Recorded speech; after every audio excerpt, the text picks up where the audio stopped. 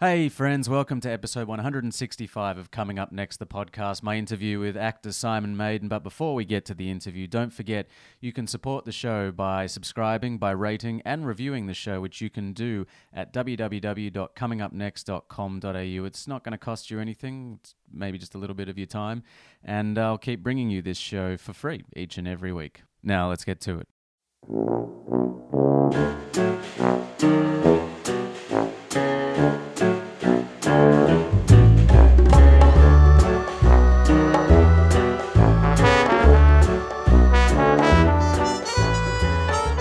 It's podcast time, friends. Welcome to another episode of Coming Up Next, the podcast. First of all, thank you to my previous guest, John Patrick Shanley, for coming on the show. John is one of the most legendary contemporary playwrights, if not playwrights of all time. He's an Oscar-winning screenwriter as well, and just a very insightful human being. So if you haven't listened to that one, you've had 2 weeks. What are you doing? Sorry for the delay in release again. Last week, I woke up on Tuesday, which was a day that I was scheduled to fly from Melbourne to London, and also cut my podcast because I like to leave that to the last minute. And the display on my laptop was Cactus. So thanks, Apple, for providing me with a display that would only last a couple of years. But I didn't really have time to get it fixed. I did make an attempt, but unfortunately, it meant that this podcast was not to be edited for last week.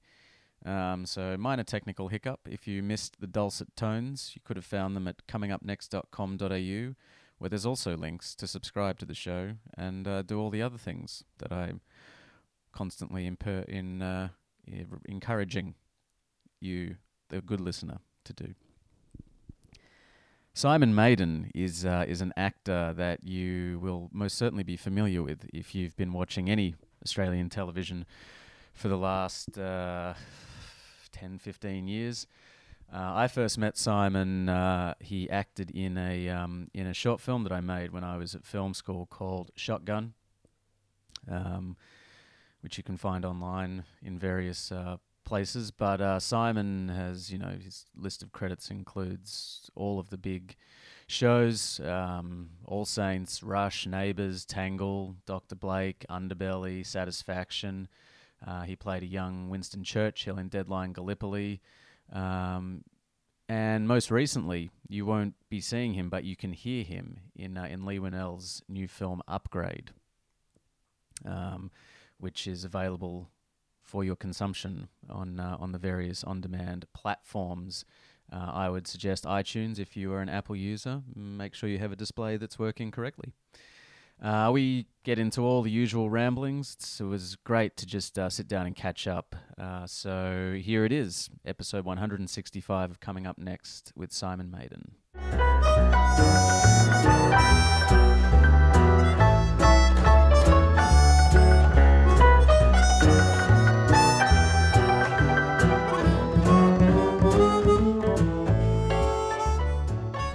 It seemed to pop up in my Twitter feeds and news feeds that there was this film coming out or doing a festival circuit sort of towards the start of the year called Upgrade. And then the next thing I knew, I saw that your name was linked to this film from this, quite prolific Australian, just call him a horror or thriller director. Yeah, I don't know. Don't really know how to categorize Saw was him. definitely horror, you'd have to say. Yeah. Insidious probably is as well. Yeah. But Upgrade's not. No, it's it's a sci-fi thriller set in the near future, but with these wonderful sort of throwbacks to things like RoboCop and Terminator. Lee and I are similar ages, and Logan Marshall Green, who played Grey, we're all about the same age, and they were all the films that we were talking about the whole time. And it was great because, in case anyone doesn't know, I don't actually appear on screen. I'm the voice of an AI component known as STEM, and it brought up a whole lot of new challenges for me acting wise. Yeah, I bet. I've never had a problem learning lines. It's just I'm very fortunate. I learn lines quite quickly. With this one though, because I hadn't sort of connected it to anything physical, or if you're playing a bunch of ones and zeros, then what's your emotional kind of driving force for it? Yeah. So anytime that they'd ring the bell and say turnover, I initially would panic. I'd be reaching for the sides so that I could make sure that I knew. Yeah, I know the lines. And always just offset as well, because so that Logan could hear me. But you don't want to voice so close to him that he's turning his head every time I speak. So yeah, it was interesting. That would have been a very interesting process, and that was shot in Melbourne, wasn't it? Yeah. We shot it down at the Dockland Studios and on location around here for it was a $5 million US was the budget. Okay. Which from what I know is Blumhouse Pictures, who produced it. That's their kind of business model. Yeah. They say, here's $5 million, go and make whatever film you want. We love the script, we trust in you, but don't ask us for a penny more. Right. Because none will be forthcoming. Yeah. And I mean, it's been very successful for them. When you think, Get Out was from them. It was a similar thing, $5 million. God, I don't know what it's crashed through at the box office now, but it's up in the hundreds. Yeah. That's it's an interesting model. I suppose it's almost a throwback to what. Well, I guess we don't really talk about Miramax, but what was kind of going on around early '90s in that sort of time and space. Yeah. Although there's probably the funds were probably a little bit more or a little bit less limited then. Yeah, well, I think Blumhouse have made their name as kind of genre picks. Very much horror and slasher and all the rest of it. And little by little, they're moving into sort of a grander fare, artistic, perhaps. In a lot of ways. It's interesting that you talk about the process, because one of the things that I was keen to speak with you about was not only the difference in process with working on something like Upgrade, where the challenges that are presented to someone doing voice acting as opposed to physical acting. But, you've had this career where you've kind of moved between, well, you've been on basically every Australian television show that's been available to you. And you've worked on small Australian films and bigger American films, as well as, telemovies, and kind of across the spectrum. You've, I guess, dabbled in all areas of acting, as well as having gone to one of the most prestigious schools in Australia. So I suppose, how have you found that you have evolved as a performer through that kind of process? It's probably not really a conscious evolution, but what's the difference that you found in terms of how you were prepping when you would begin, and what your process would be to where you've kind of landed now? As in beginning of career? Yeah. Wow. Well, it's 20 years this year since I started studying at WAAPA, which is enough to make you kind of sit back and go, wow, okay. I've been at this a while now. Yeah. And you grew up in Ballarat as well, didn't you? I did, yeah. I grew up in Ballarat.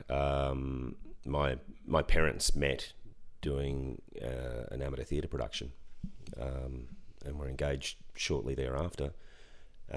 So I've always I've grown up around the theatre. My sister as well, my younger sister.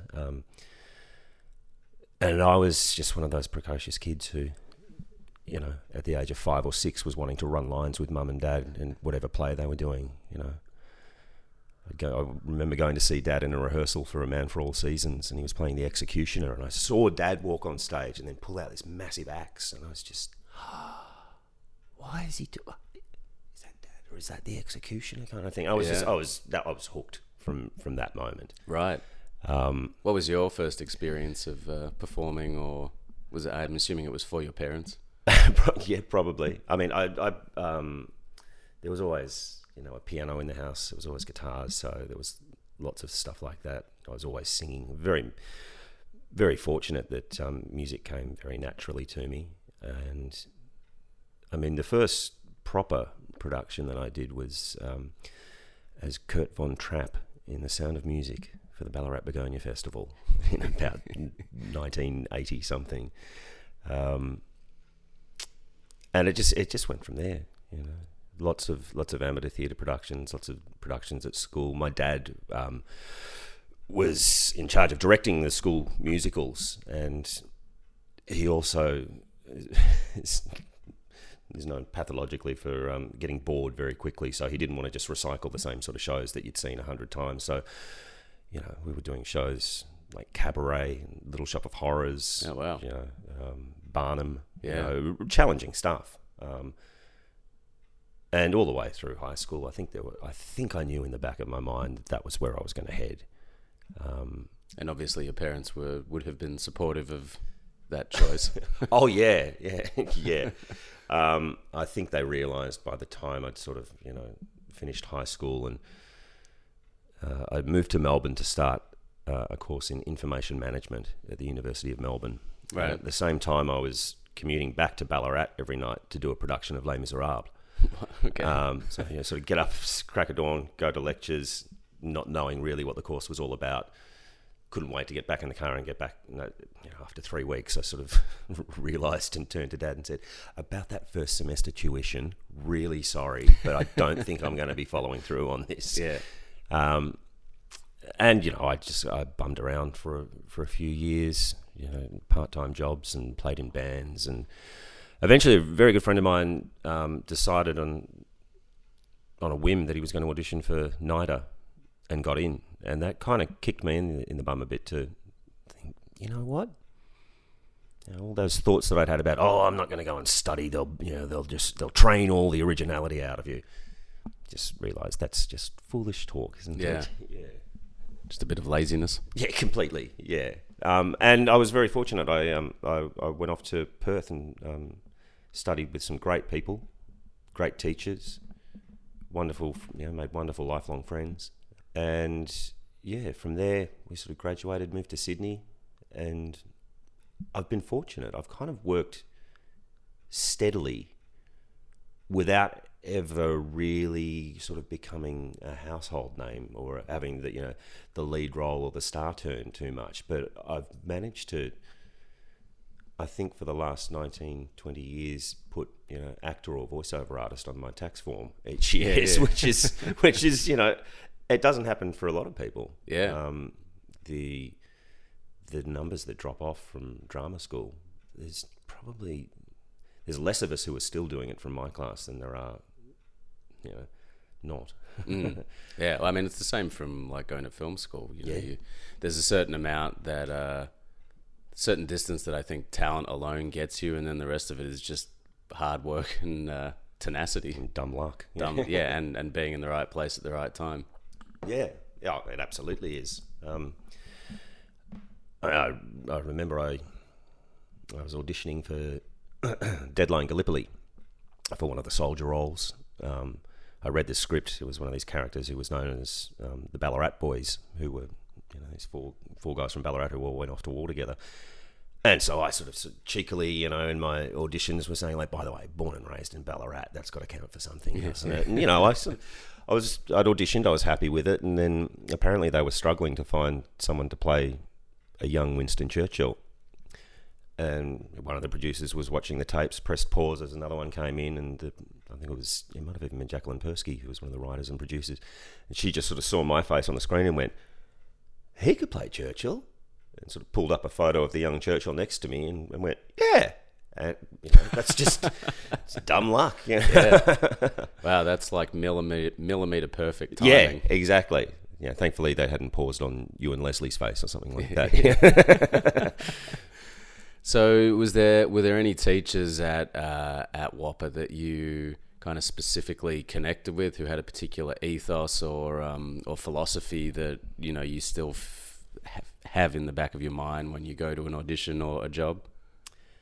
Well, Chris Edmund is a dear friend, and he was a wonderful acting teacher, and he was in charge, I think he was the head of directing when I was there, and he only directed us in one show in the entire 3 years that we were there, which was a production of Hamlet.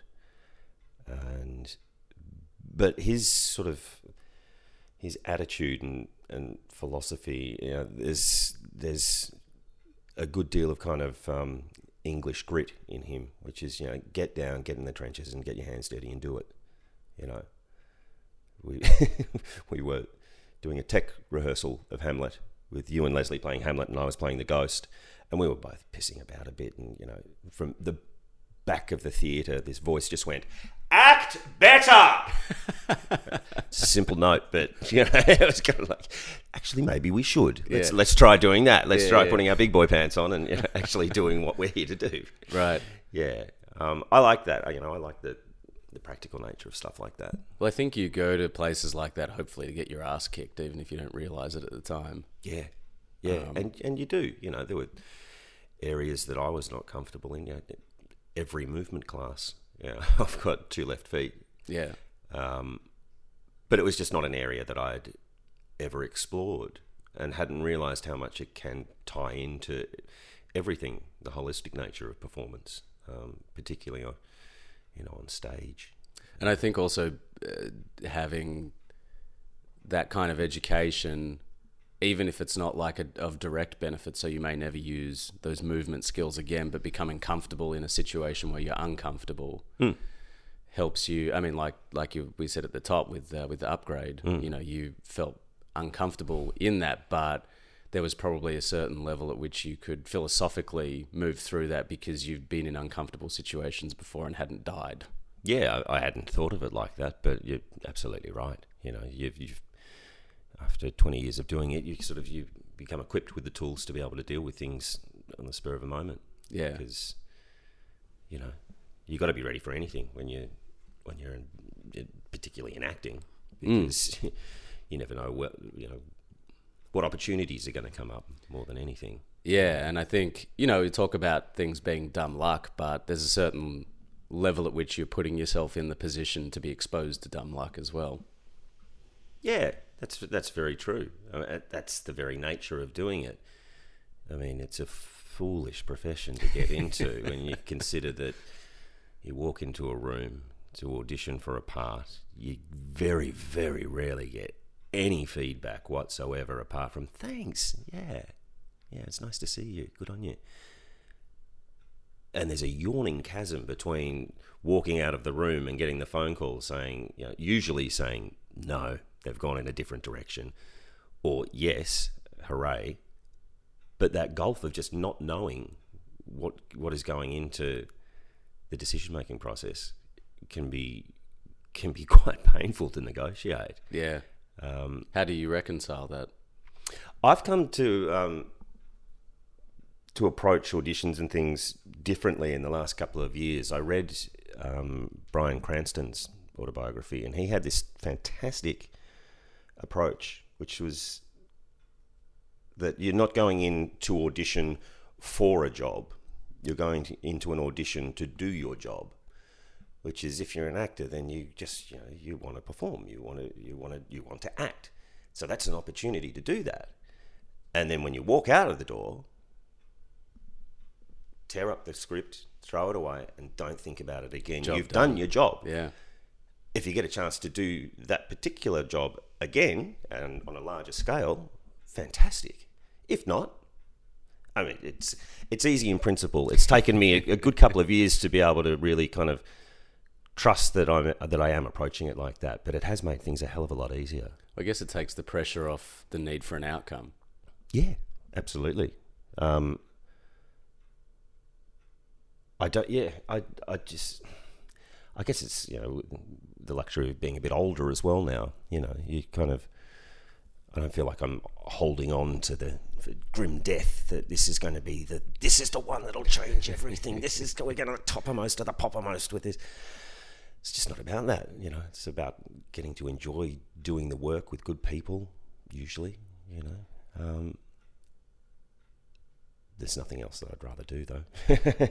So what was your MO, I suppose, when you did finish Whopper and you came out? What was it that you were holding on to, or what was the kind of long shot objective? Well, to work with Paul Thomas Anderson. Clearly, you've beaten me to that one. I had grand plans, but when I graduated, it wasn't as commonplace as it certainly is now. I mean, the big question when we were in Perth was, are you going to base yourself in Melbourne or are you going to base yourself in Sydney? Right. The thought of moving to LA was just anathema. Heath Ledger did that. But he's Heath Ledger and he's amazing and beautiful and all the rest of it. But there weren't too many others. Russell Crowe and Guy Pearce and Naomi Watts perhaps. But the thought of doing it as just, that's the choice. We'll go and crack the LA market. Never going to happen. Never occurred to me, Yeah. American movies came out to Australia every now and then to shoot, and if you were fortunate, you'd get to work on it, and maybe have stars in your eyes and go, "This will be the one. This will catapult me. They'll recognise me playing Father McPherson with all 4 lines that I've got." And John Dahl will cast me in everything that he does from now on because that's the way the stars are aligning. Can't you just see it? But I guess the realistic MO for me was that I just wanted to work. I wanted to, work on Australian stories. I didn't care if it was theatre or music theatre or film or television. You're young, you're hungry, you're in the workforce as a professional actor for the first time, really, and you're just hungry. So, there were lots of kind of independent theatre productions and things like that up in Sydney before I moved back to Melbourne. There's been lots of independent theatre productions down here as well. If the story's great, and why not? It means that you're acting. Yeah. Well, I guess if that's the kind of philosophical approach that you take, then that's always going to be satiating your desire or your thirst to perform. Yeah, and that's not to say that you don't. I mean, it's impossible not to with the incredibly talented bunch of friends that I have, to sometimes look at them and their opportunities and their career trajectories and go, why them and not me? Why didn't I get to audition for that role? I could have, and you wonder and you question and all the rest of it. But everyone's path's different. Yeah. And I'm very, very fortunate. I do quite a lot of voiceover work these days as well, and that really pays the bills. And then the acting work, as it comes about, it's a small industry in Australia. So there's not always going to be a hell of a lot of opportunities. So when they do come along, I approach it with going, well, you grab them with both hands. And I guess having or being able to do voiceover as well in your back pocket is a great tool for versatility, as well as probably being something that you enjoy doing as well. Yeah, absolutely. I do all sorts of voiceovers. I voice a couple of sports shows that get sold overseas each week. One about soccer and one that's a wrap-up of world sport and all that sort of thing. Yeah, not being a soccer fan, I now know more about international football than I ever thought I could possibly know. Right. Yeah. I went to the Champions League final in Kiev. Did you really? I did. I'm a big Liverpool supporter. Right. Yeah, it was pretty... It was the most exciting disappointment of my life. Well, they're off to a good start this season. They are off to a very good start. Good manager, good team. Jurgen Klopp. And now we're getting completely off track. But I had this moment where I thought, because, having been following them for 20 years, there's obviously ups and downs as there is supporting any football or sport. I barrack for Carlton in the AFL, mate. I know all about it. That's only really down for the last 20 years. Thank you. But I had this moment of realization, I think it was towards the end of last season, where I thought, there's no one else in the world of football that I would rather have at Liverpool than Jurgen Klopp. Wow. Because of the way that he's just significantly changed the culture of the entire team. It's not only that he's brought a better style of play or attracted better players from kind of the inside out. He's really changed everything, the entire culture of the team. And it's with a long-term vision to sustain success. It's not like with like, I guess, a Manchester City or a Manchester United or PSG, where, you know, they're like, just throw as much money as possible at the wall, Yeah. and hope that it sticks in the short term and will fix it in the long term as well. Oh, good manager is everything, isn't it? Or Yeah. Coach, you know. Absolutely. And I used to actually get very inspired. Liverpool had a manager about 10 years ago named Rafa Benitez. Mm-hmm. And I used to just read everything that he said, because I was like, I always saw my role in like a production as being similar to a football manager's role. Yeah, absolutely. As either a director or a producer. And the philosophy, I just read so much about their philosophies because it's so similar. And I took a lot of inspiration from those. And then you just have years where there's bad managers there and it just rots the club. That's fascinating. That's a really good, very, very, very good sports analogy to bring it back to career. Yeah. I told one of my mates that I was going to be interviewed by you for this podcast. He said, "Why is he interviewing you?" I said, "I don't know. Thanks, first of all, but I don't know. The life of a journeyman actor." And he was like, "Oh, you are a bit like a journeyman, aren't you? Yeah. You're like Farron Ray for St Kilda." It's like, again, thanks but no thanks. You know, maybe like Cade Simpson, you know, the veteran defender playing off the half-back flank and setting up all the stars up ahead. You know, maybe that's a nicer way to look at it, I think. Yeah. I think there are a lot of similarities. Someone actually, I was having dinner with a family friend last night he's a lawyer, and you know, there's a lot of mystery for people who don't work inside film about what certain roles are. A lot of people don't understand necessarily the difference between a director and a producer. And I said to him, the director's kind of like the captain of the team, and the producer's the manager. That was kind of but then there were kind of holes in that theory, but that was the most kind of logical. So what does that make the first AD then? First AD is the physio. Running onto the field when someone gets injured. I like that. Yeah. Yeah. Yeah. But I mean, yeah, it's not a great analogy because the director's not like really on the field playing necessarily. But anyway, Yeah. it's you know, sports and creative aligning is the point. Exactly. And I like Liverpool and Jurgen Klopp. And Jurgen Klopp. So what was the first gig that you got when you came out of Whopper and you'd settled in Sydney? That was Changi, a 6-part mini-series that was written by John Doyle from Roy and HG about prisoners of war in the Changi prison camps, and every young actor was auditioning for it. Oh my God. Right. Yeah, there were scripts flying around everywhere and go, who are you going to go in for? Who are you going in for? Who are you going in for? Oh, really? Oh, you're up for that? I'm up for that as well. Yeah. Was this like 2005? 2001. 2001, okay. Yeah, because we graduated in 2000. And I had recall auditions for there was 6 main characters, 6 POWs, and each episode was told from the perspective of them being in the camp and their point of view of it, and then as an old man. So you also had these giants of kind of Australian TV and entertainment, really. You know, Bud Tingwell and all sorts of people. Yeah, wow. And I had a recall for a couple of the parts and got really close and then didn't land it, and I was desperately disappointed. And I was like, well, I guess this is what I'm going to have to start getting used to. But then got a call saying that they wanted to offer me the part of the grandson of one of the characters in the present day. So I was Stephen Curry's grandson, Right. who I think was played by Bill Kerr, I think. But I remember, we got to have a little bit of an audition, bit of rehearsal, and Nadine Garner came in to play my girlfriend, and I couldn't believe it. Because she's like proper professional actor. I grew up watching the Henderson Kids and all the rest of it, and she couldn't have been nicer. Because I was very upfront with them. Just said, like, this is my first gig, so apologies if I don't know what the hell I'm doing. Yeah.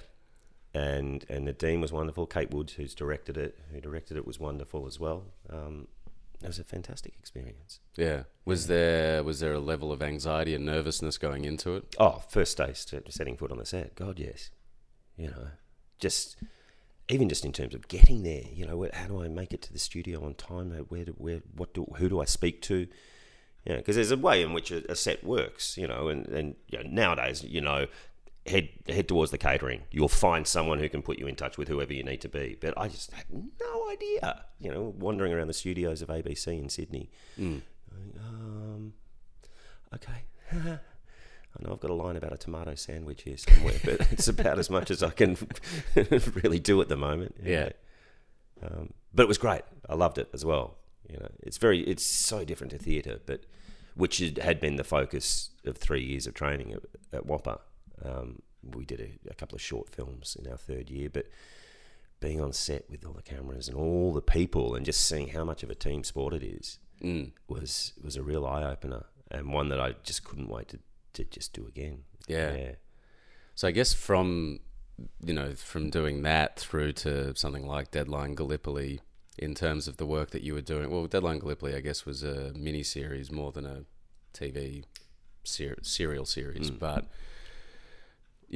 throughout that, like I said before, you'd done most shows that were available to be done. Like you said, a journeyman kind of actor. How did you feel as though, I guess, your comfortability and your technique and the way that you would approach things has shifted over that 15 or probably 18 years? Yeah.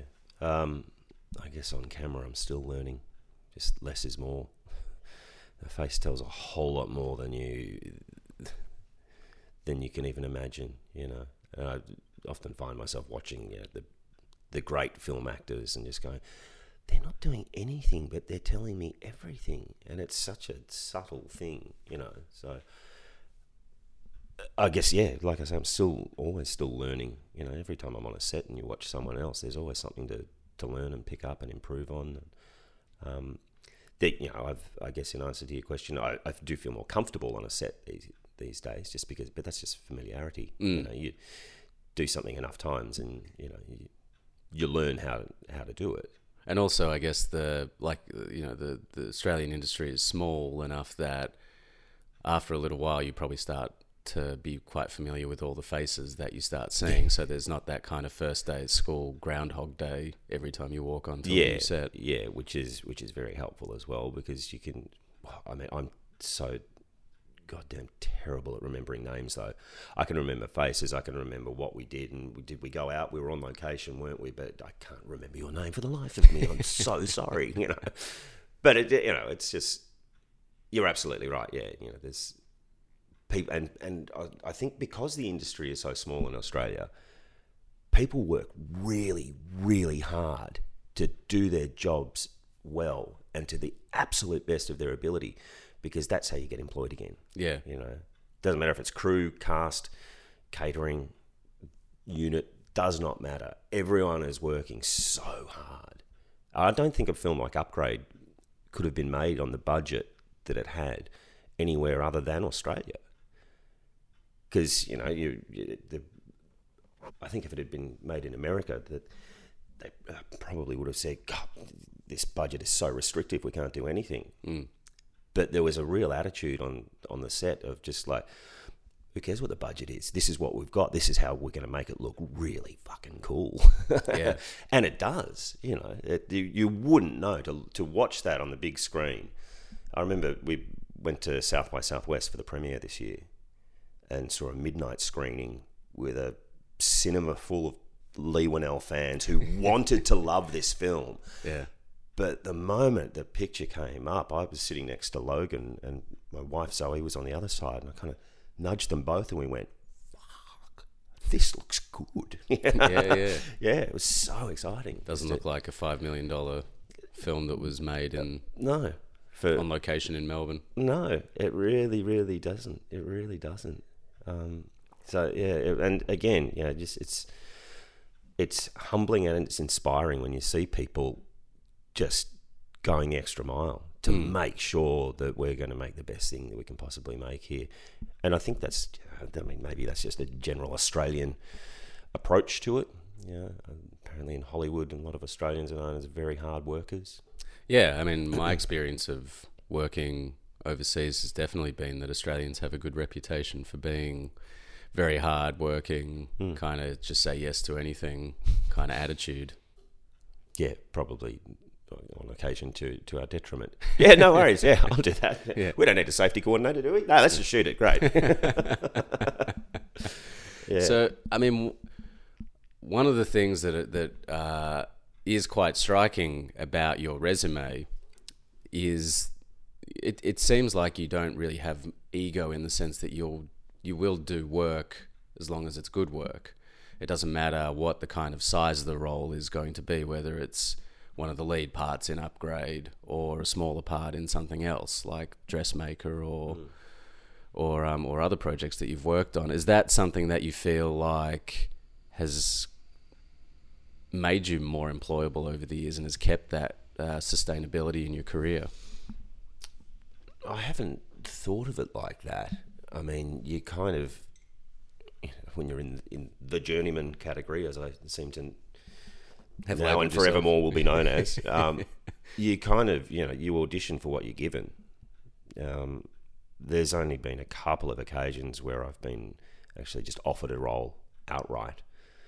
And that's usually just been because of personal relationships. I worked for a good few years reading in auditions at Mulliners, and you just get to know the producers and the directors as they came through. And again, it was just an opportunity to always kind of show off a bit in case there was a role. And on one occasion they were doing Tangle, terrific television show that lasted about 3 seasons here, and there was a role in it for a character named Stavros, and he was about the only character who had popped up that was in my age bracket. And I just sort of thought, God, he's like the assistant to Joel Tobeck's minister in the state parliament. And I emailed my manager and said, look, I don't suppose there's any chance that they'd consider seeing me for that Stavros. I know that obviously I don't look like a Stavros. And they said, you're not going to believe it. We got an email this morning saying they're changing the name of the character to Stanley and they want to offer it to you. And I was like, well, how about that? It's fucking brilliant. I know. It was worth asking the question, even though the answer was already there. Yeah. But that's one of the few times that's happened. But again, you put yourself in the position for that to happen. Yeah. Well, yeah. And you were smart enough to know that there was, even if it was a 1% possibility, there was a possibility that something like that could happen. Yeah, and there's never any harm in asking. Yeah. As my grandmother always used to tell me. There's no harm in asking. So what's it been like to play some of these more like, people who were based on actual people, like, you said before, young Winston Churchill, and there's a few other real life people that you've portrayed. Senator Graham Richardson, that was good fun. Moving through the 70s and into the 80s, and getting to work opposite terrific people like Richard Roxburgh and Felix Williamson, Paddy Bramall. Paddy Bramall and I had a competition to see who could put on the most weight, because I was playing Richo and he was playing Kim Beazley. I think I won by about half a kilo. Right. Yeah, but he took it off a lot quicker than I did. But it's wonderful, I mean, I love playing a real person. Playing Churchill, I kind of knew, a bit like everyone else, I guess, the picture of him as Prime Minister much later in life, and hadn't known anything about his life pre-World War I, or what an ambitious little fucker he was. It was him who set off the whole Anzac Day debacle, because he was career driven and said, no, we can send them through there. Let's do it indeed. Yeah. I need to get back to my correct station in life, So it was great, because you get to learn and research about that, these people, and it's great fun. I guess there's a lot to dig into as well, especially with someone like Churchill. Or someone like Richardson. Yeah, of course. There was all manner of research and interesting things that you could turn up. Not that, doing research like that actually probably appears on the screen, but it's good to be informed. Yeah. And so how did the role for Upgrade come about? An audition. Right. So it's just the same process as anything else? Not quite the same. I went in and Nikki Barrett was casting, and my agent had said, look, this is a really great script. Don't think of it as a voiceover. I was like, oh, okay.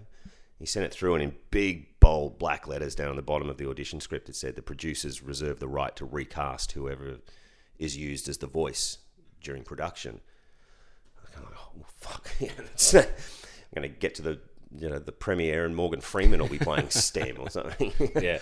But I went in for the audition, and Lee had apparently instructed Nikki to not to shoot faces, so she pointed the camera at my shoes, and we did the lines. And then I did a second audition where Logan came in, and we set up a partition between us, so that it was just a voice to him and a voice to me as well. And I don't know, maybe it was just I was able to do it. And the recall audition with Logan, we also established a rapport really quickly, because I sort of said to him, is this your first time in Australia? He's like, no, man, no, I did my first film up in Queensland. That wasn't a great raid, was it? I mean, yeah. I said, that was my first film as well. It's like, bang, we're off and racing, yeah. That's great. Yeah. And we also established very early on with the relationship between Gray and STEM. Have you seen it? No, I haven't seen it yet. That's right, because it gets released in the UK this week. Yeah. Actually. But it's out on digital and Blu-ray now in Australia. Oh, yeah. Brilliant. But we kind of wanted to set up this rapport very early on, that it was like an 80s buddy cop movie between these guys. I've got to be careful what I say so I don't give away spoilers now.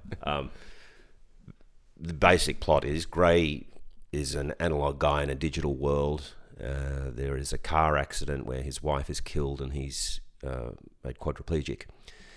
And a computer genius along the kind of lines of Elon Musk comes forward and says, I have new technology, it's called STEM, this will be able to make you walk. But the little side effect that he didn't tell Gray about was that STEM could talk as well. And so it's just, and we worked really hard, because it wasn't like a voiceover. I was on set every day so that we were interacting, which made all the difference. Because I think if you'd tried to make it without the voice there, with the first AD yelling wild lines. Exactly. I'm afraid I can't do that, Gray. So it was a big challenge. It was a really good challenge. And again, exercising a part of the brain and a part of the approach that I probably hadn't before. We talked extensively about, we didn't want it to sound like Hal from 2001. We didn't want it to sound too much like Kit from Knight Rider. I kept saying that you've cast me because I'm, obviously the male Scarlett Johansson from her, and no one seemed to go along with that one, unfortunately. But we worked really hard, and Lee gave me all sorts of weird stuff to listen to beforehand, because he kept talking about STEM as being a sociopath with that disconnect. So he gave me recordings of Jeffrey Dahmer interviews and extreme metal music to listen to, and it was just, I don't know if it helped or not, but the Dahmer interviews were fascinating. Hearing the way this guy spoke about killing and just so detached from it all. Yeah. Well, what was Lee's process like coming into this kind of almost action-y, revenge-y kind of genre piece? He was very clear about the film that he was wanting to make, and seeing the film up on the screen, there was only one scene that I think we shot that didn't end up there. So the script was pretty much locked and in place. Yeah, that's tight. Yeah. And I guess that's also because, the limitations of budget and length of shooting and all the rest of it. I didn't do a great deal of ADR for it either. I think I had one 3-hour session while I was in Vancouver one year. Yeah, right. I just would have assumed that you would have gone back and... No. Most of it we got on location. There were concerns because, as you moved around 2 different locations, there's different acoustics and all that sort of thing, and STEM should probably have a pretty uniform tone and and melody to him. So I think those were the bits that we may have just gone over, or just on the day there was a noise in the background. But the first day that I was on was, well, the first 2 days where you would have seen in the trailer the big fight sequence. Yeah. That was the way that we kicked things off. I think that was day 2 of filming. Yeah, right. And it was amazing in this tiny little weatherboard shitbox house. And no one quite knew what these fight sequences were going to look like. And I had a monitor and was kind of sequestered off in a different room and could see it rather than on the camera rather than what was happening in the room. And I walked back out after one of these takes and just went, holy fuck, guys. Like, what? All the crew are looking at me going, like, what? We didn't see anything. And I was like, you wait till you see it on the screen. This looks amazing. Yeah. So they were very, very clever. Stefan Dussio was the cinematographer. See the DP? Yeah. Yeah, right. That's a great gig. Yeah. But all that fight stuff was just fascinating because they filmed it at 25 frames a second, and Logan had an iPhone attached to his chest which sent a signal to the camera rig which operated on a 360 bevel, and so the camera mirrored him absolutely. Really? Oh, wow. It's cool. really simple stuff though when you think about it. It's all being done in camera, which was amazing. There's so little CGI stuff in there. Yeah. And again, it's so exciting to see it all happening. Yeah, I could imagine it would be quite thrilling and then like almost inspiring. It's kind of like everything's being elevated because everything's being elevated. Yeah, that's absolutely right. And, even just, you had to have lunch and chat with Lee or chat with Logan. And, Logan was in the middle of writing a script, which he's now directed. Lee is nothing if not prolific. The guy knows how to, he blinks and a franchise comes out kind of thing. Yeah. But, that got me motivated as well to, stop talking about ideas that I've got for scripts potentially and just to sit down and actually start writing, which is something that I do try and do with far more regularity. I could do it a bit more. But it's like, I had an interview with Paul Thomas Anderson again, and he said, if you're a writer, you just got to get up and write, man. Yeah. And it doesn't matter what you're writing, eventually something's going to come from it. Yeah. It's like the Jerry Seinfeld thing of not breaking the chain, which is like he's got I think it's on his calendar, he just writes an X for every day that he writes. Right. And that's the chain. You never break the chain. How interesting. That's great, isn't it? But I think, when you do have, or when you are immersed in those environments with those people who are prolific at what they do, it can only be inspiring if you let it be for people who are creative. And then you just want to be working and collaborating in these environments because that's kind of that's the goal, I think, for me anyway. Yeah. Not necessarily to be making whatever $1 million productions, but to be collaborating with and working with great creatives. Yeah, because it's the sum of the parts. Yeah, it's like if you're in a band, the only music that can be produced by those 4 or 5 people in that room is the music that is produced at that moment with those people listening and interacting. It's all about making music, and it's exactly the same on a set or in a theatre or wherever. And in general in life, you would hope that it was like that.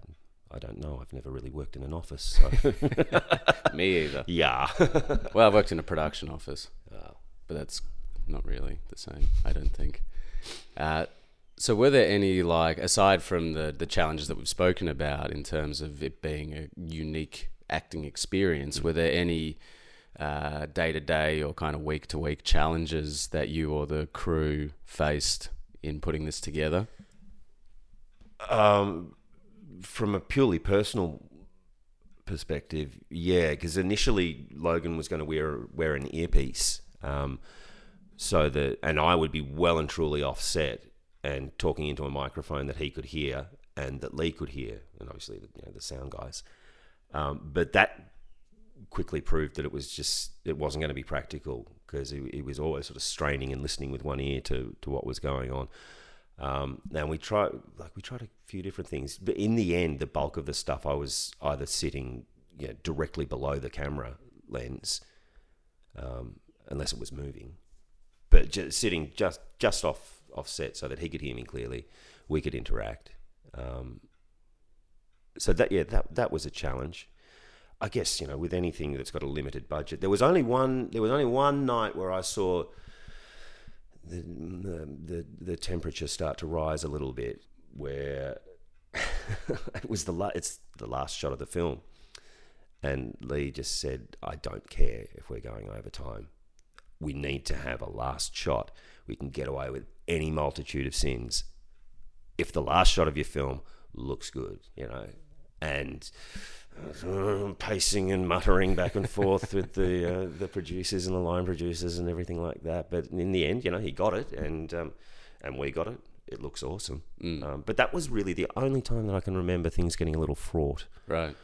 Perhaps one other night, but I think that was just because it was sort of 4:30 in the morning and everyone was ready to go home. So it was mostly night shoots, was it? A lot of night shoots. A lot of the location stuff in the middle of the film kind of takes place at night. So there's a building down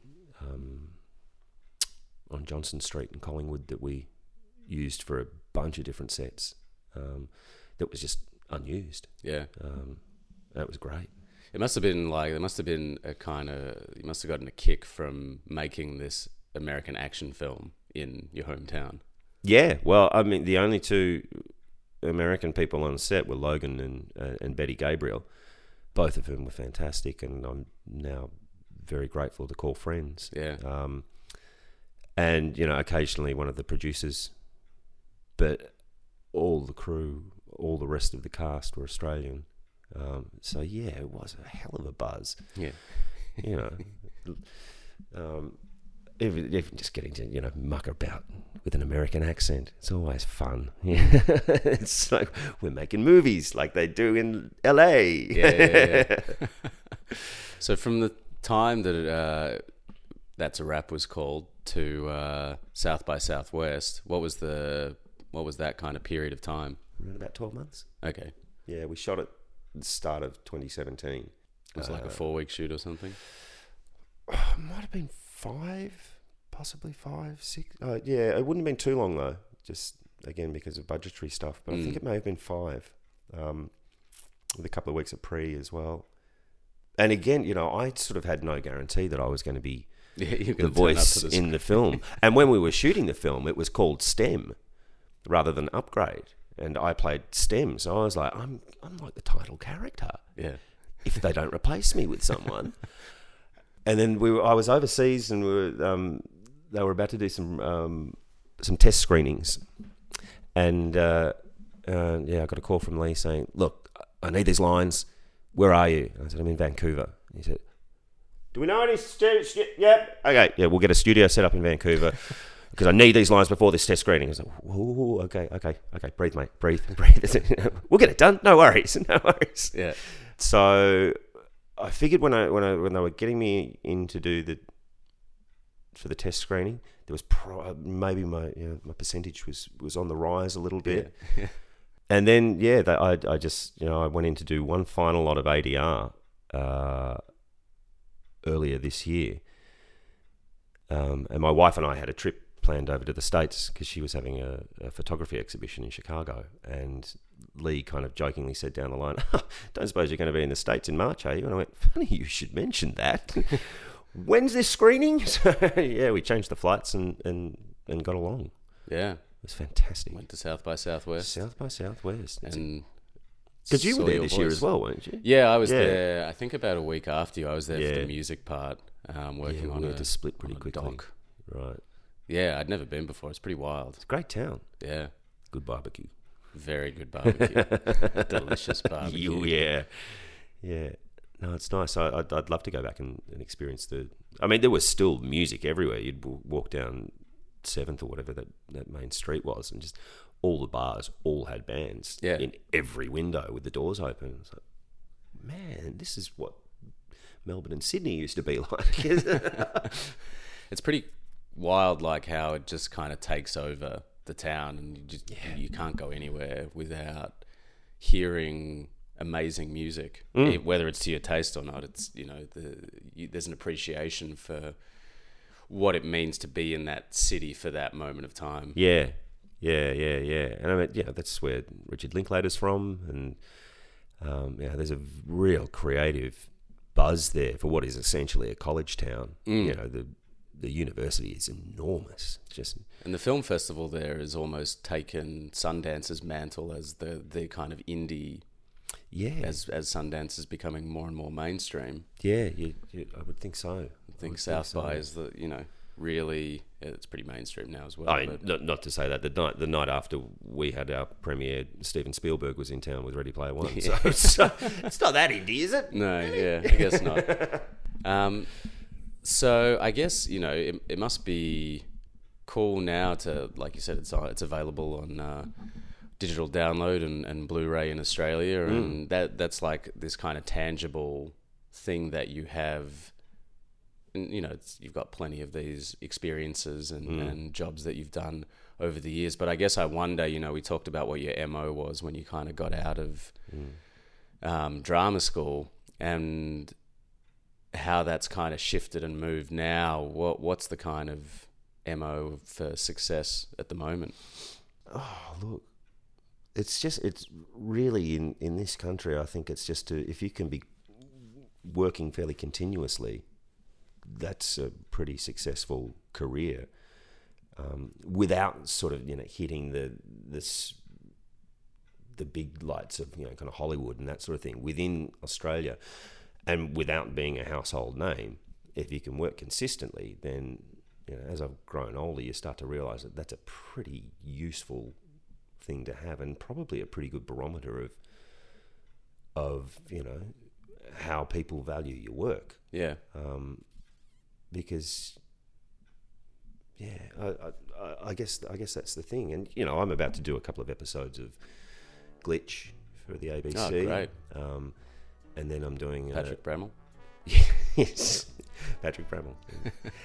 No weight gain contest in this one, I assume. No, probably not. Then I'm doing a new Australian play with Red Stitch over in St Kilda for the end of the year, which is great. It's a wonderful new play called Lamb by Jane Bodie, and with songs written by Mark Seymour. So I get to have a bit of a strum on the guitar and a sing as well, which is great. And then next year, actually, I don't think I'm allowed to tell you what I'm doing next year. It hasn't been announced yet. So well, then we'll have to come back for it. We'll have to come back, this time next year, and I can tell you all about it. Adventures of the Journeyman continue. Indeed. Well, thank you so much, Simon, for doing this little ramble, tangential retrospective on your life and career. It's my absolute pleasure. I think it must be nearly 10 years since we first worked on that short film of yours, Shotgun. It's more than 10 years. More than 10 years. It's 2007. Gosh. Time flies. It certainly does. I end all of my conversations with the same question. Question is, what makes you silly? Family make me silly. Yeah. My nieces and nephews, because I think I'm just really a big kid at heart, but I can get very silly with them. My sister and I still, whenever we answer the phone, I could call my sister now and put her on speakerphone. Without doubt, she'd answer it and go, "Face of snot." Or, "Have you got snot on your face?" Which is that's just from Drop Dead Fred that we loved growing up. Yeah. Family make me silly because they make me smile, and that's a good thing. And that's a silly, sentimental thing to end on. Thanks so much, Simon. Thanks, bud.